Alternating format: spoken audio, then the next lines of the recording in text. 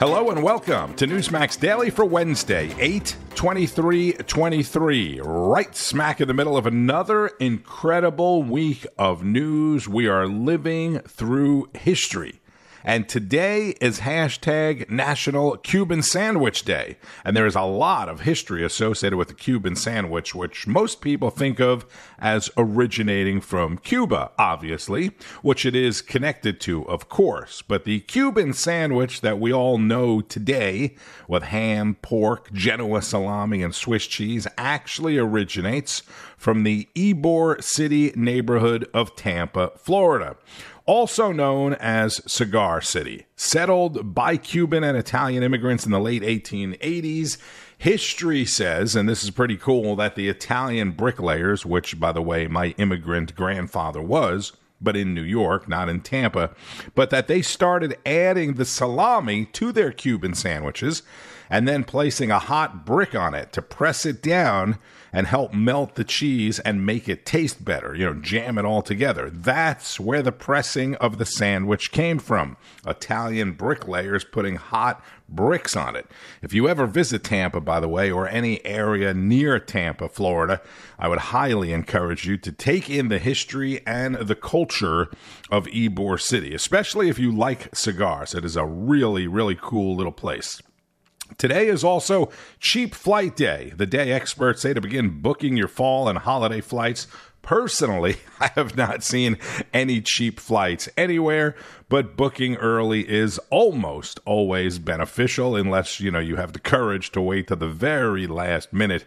Then you might get a deal as well.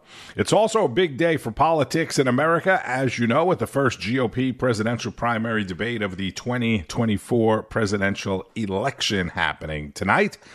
And the party's dominant frontrunner is hosting his own event, counter to the network debate, on the eve of his arrest or booking for election interference in the previous presidential election as the president of the United States. You couldn't even make this up for a movie. It's incredible. It's fascinating. It's sad all at the same time. Eric Bolling discusses it with former Fox News host Megyn Kelly. I think Fox is in trouble. I think Fox is going to have a real snooze on their hands tomorrow night without Trump. It just feels like a lot of people vying for second place. Who watches a second place football game?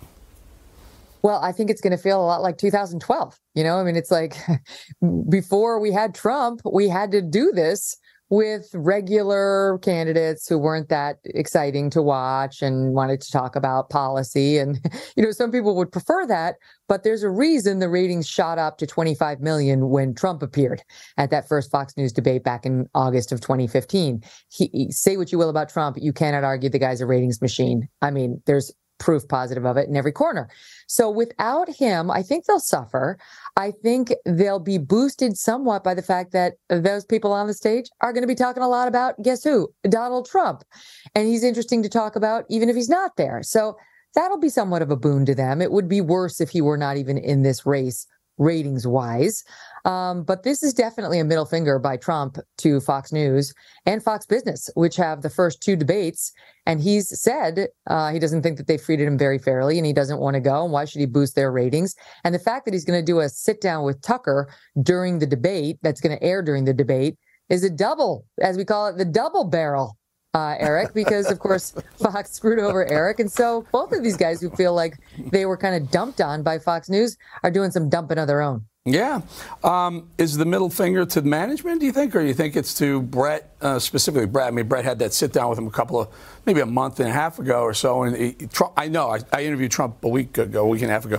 He was ticked off at Brett Baier. Do you think it's at the hosts, the moderators, or the whole I think it's the whole thing, because I think he's got some people he likes on Fox, but he thinks they've been unfair to him.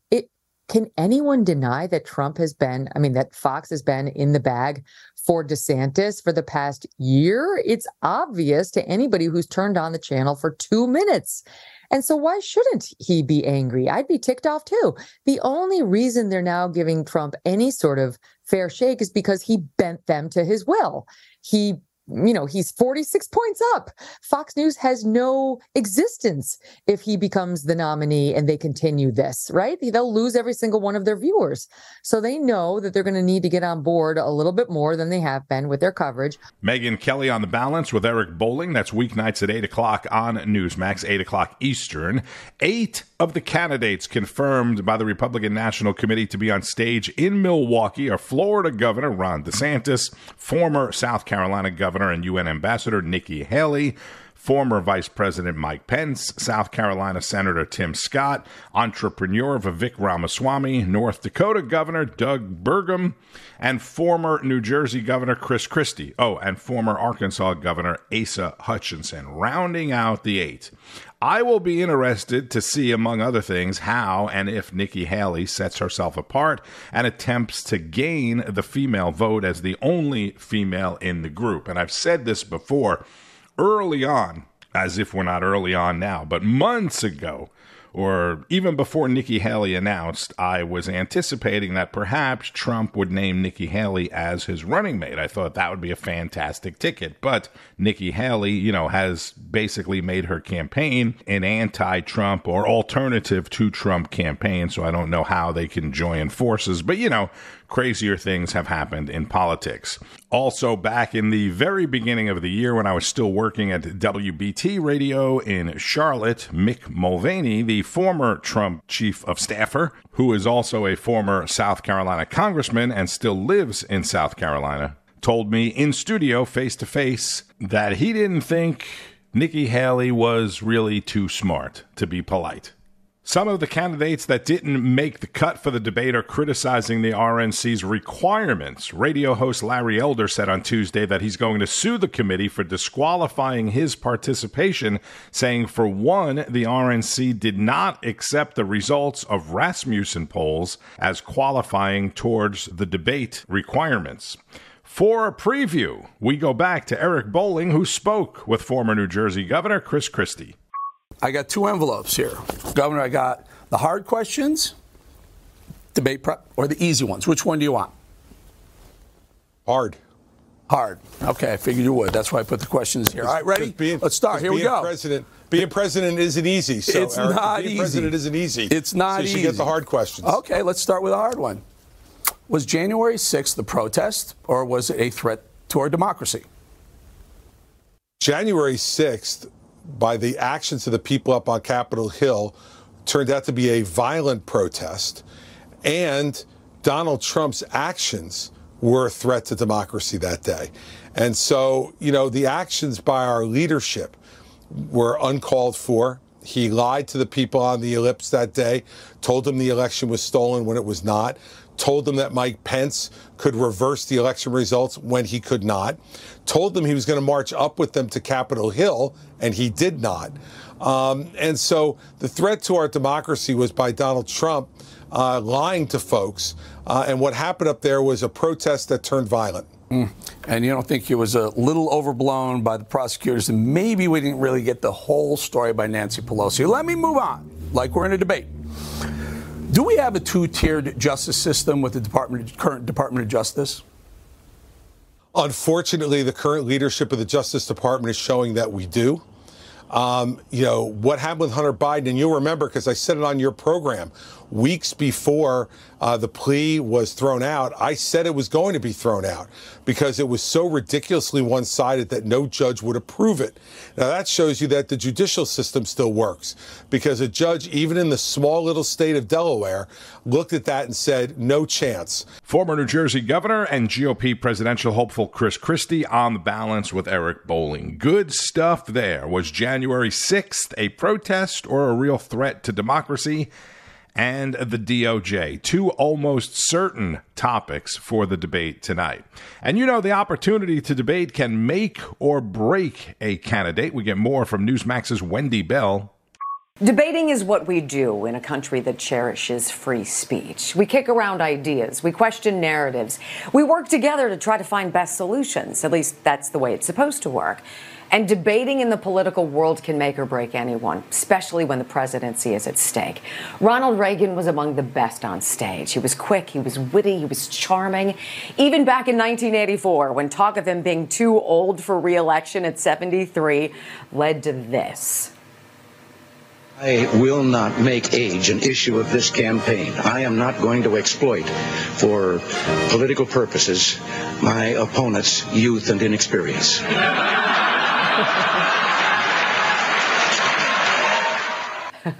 It was awesome. 4 years later, Mike Dukakis watched his presidential hopes implode when Bernard Shaw asked him a hypothetical question about his wife. Governor, if Kitty Dukakis were raped and murdered, would you favor an irrevocable death penalty for the killer? No, I don't, Bernard, and I think you know that I've opposed the death penalty during all of my life. Yeah, that didn't really resonate with a lot of folks. Even vice presidential debates have featured mic drop moments. Just ask Dan Quayle. Jack Kennedy was a friend of mine. Senator, you're no Jack Kennedy. Late Texas Senator Lloyd Bentsen with one of the most memorable debate lines of all time. But, of course, Dan Quayle was vice president under George H.W. Bush from 89 to 93. By the way, be sure to check out Wendy Bell's show Common Sense on Sunday afternoons. And who, if anyone, will deliver one of those zingers tonight? And who, if anyone, will be watching it live? Because Donald Trump, who leads by 30 to 45 points in various polls, will be on some platform or multiple platforms, likely X, with Tucker Carlson. Again, more history being made. And tomorrow, the former president is expected to turn himself in to the Fulton County Jail in Georgia on multiple charges of election interference. A jail, by the way, that's under investigation since 7 people died there inside since this year. Well, I think it's a travesty. It's a travesty what's happening. This is a persecution of President Trump and people who support him, people who are America first.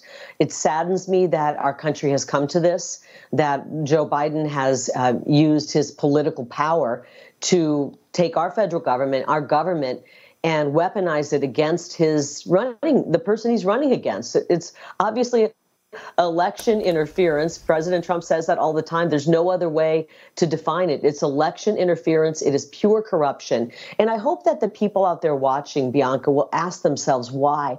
Why for 8 years has the swamp been trying to bring down President Trump?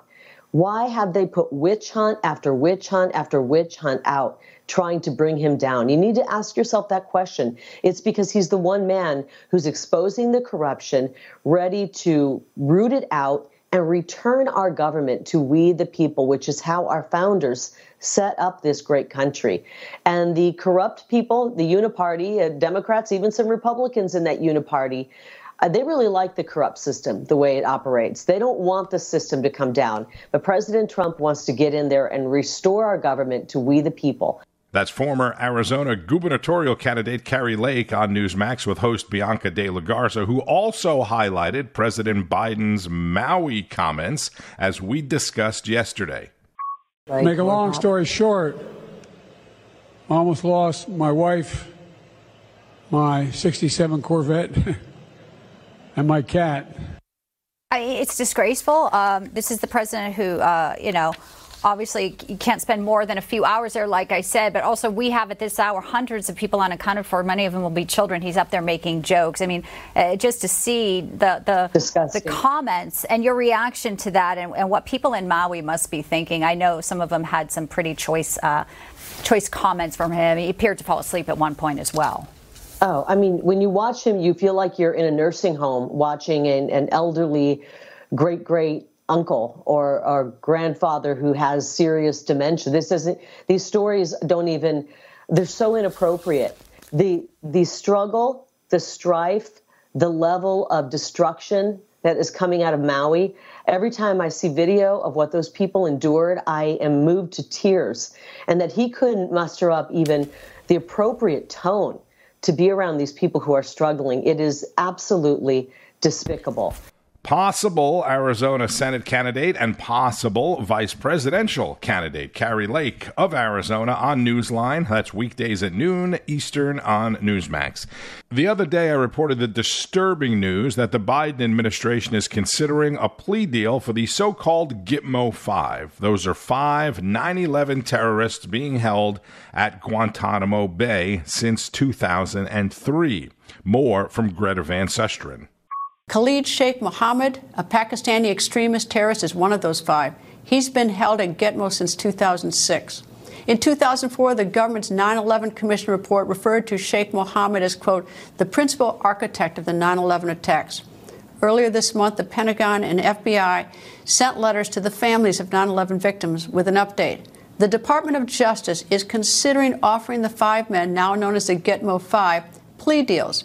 According to the letter, the group would, quote, accept criminal responsibility for their actions and plead guilty in exchange for not receiving the death penalty. End of quote.